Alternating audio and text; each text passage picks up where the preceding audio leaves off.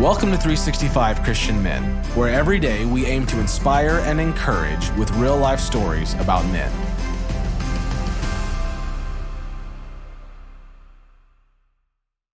December 24th, Samuel Naaman. Born in Pakistan, Samuel is the son of a former Muslim extremist who became a Christian at an early age and raised his children as Christians. In Pakistan, Samuel said, "Though Muslims may deny it, Christians are legally second-class citizens. That's how we're raised. We live in persecution forever and ever and ever. That's the way things are." This is the legacy of believers in Pakistan. When Samuel was first dedicated to the Lord, he told his father that Christianity was not the way he would go. "We were used to missionaries," Samuel said. "They came, they had their meetings, but..." You can imagine Samuel shrugging. These things didn't impact him.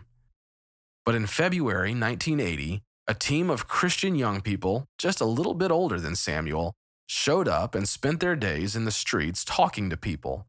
And in the evenings, the young people preached Jesus with boldness and great joy. I saw these young dudes fired up for Jesus. I asked myself, how come they have this passion and I don't? Samuel went forward, received the saving grace of Jesus, changed majors, and joined Operation Mobilization. Now, more than 40 years later, Professor Samuel Naaman teaches at Moody Bible Institute and is president and co-founder of the South Asian Friendship Center. In today's story, Samuel is speaking with a former student. When we give our anger to the Lord, He replaces it with peace. It was 30 years ago today, actually. Samuel's voice caught. A minute of silence. Gathering himself, he continued to speak in his strong Pakistani accent. "It took just one bullet, and my brother paid the ultimate price for sharing the gospel." Pakistani brothers Samuel and Joseph worked together as evangelists, giving out Bibles and preaching the good news throughout cities and villages in Pakistan. Often seen as a threat by Muslim religious extremists, this was dangerous work. And one day, it became deadly. On June 2nd, 1990, an extremist group shot and killed Joseph. Devastated, Samuel grieved. He was in pain, and he felt tempted to give in to bitterness. But God's love was more powerful. Samuel trusted the good news of Jesus, and his trust grew stronger. He made up his mind to continue the work his brother had given his life for. "The commitment and calling of the Lord never change," Samuel says. He went on to minister in countries all around the world before he settled in Chicago to run a center for South Asian immigrants. "There were hard times. I've been thrown in jail. I've been depressed sometimes, but I kept moving. It's not about numbers. I go after one. Can I influence one to find Christ? Let me tell you a story about one." Samuel's story began in the South Asian Friendship Center, located in the heart of the Indian and Middle Eastern section of Chicago. To the many immigrant visitors, the Christian Center offered English classes, books in many different languages, help with paperwork, and free cups of chai or Indian spiced tea. Over one of those cups of tea, Samuel met Ram. Recently arrived in Chicago from India, Ram was after the American dream. Or so he said.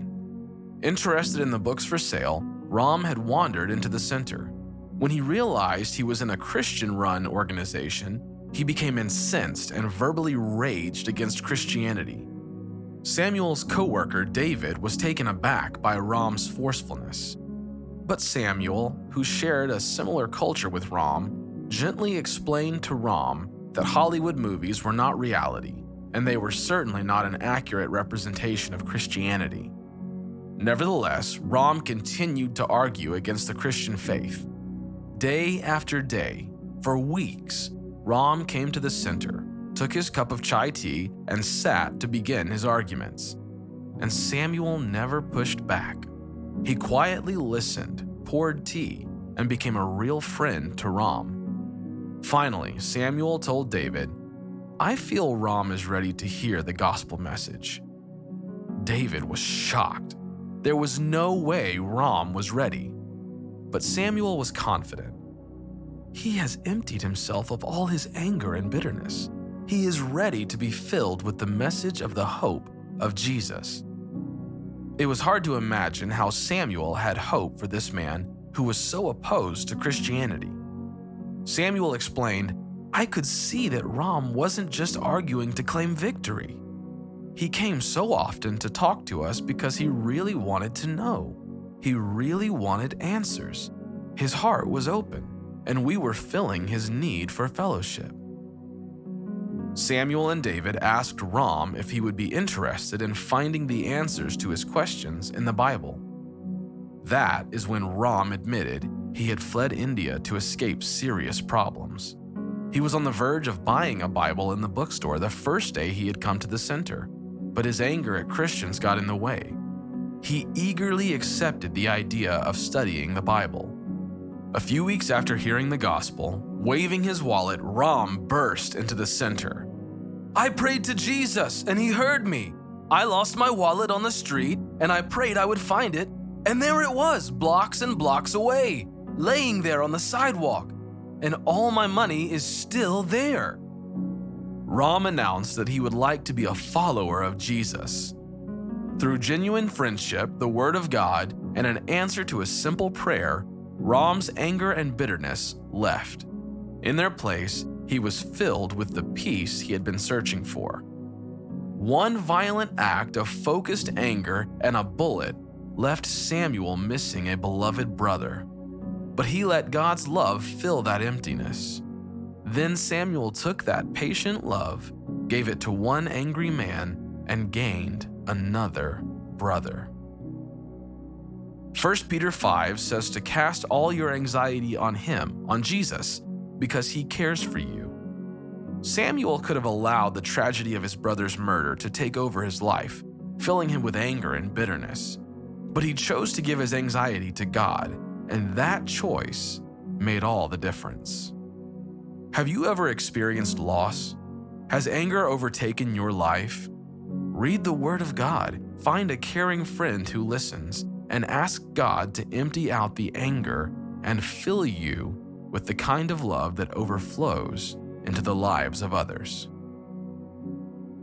When we give our anger to the Lord, He replaces it with peace.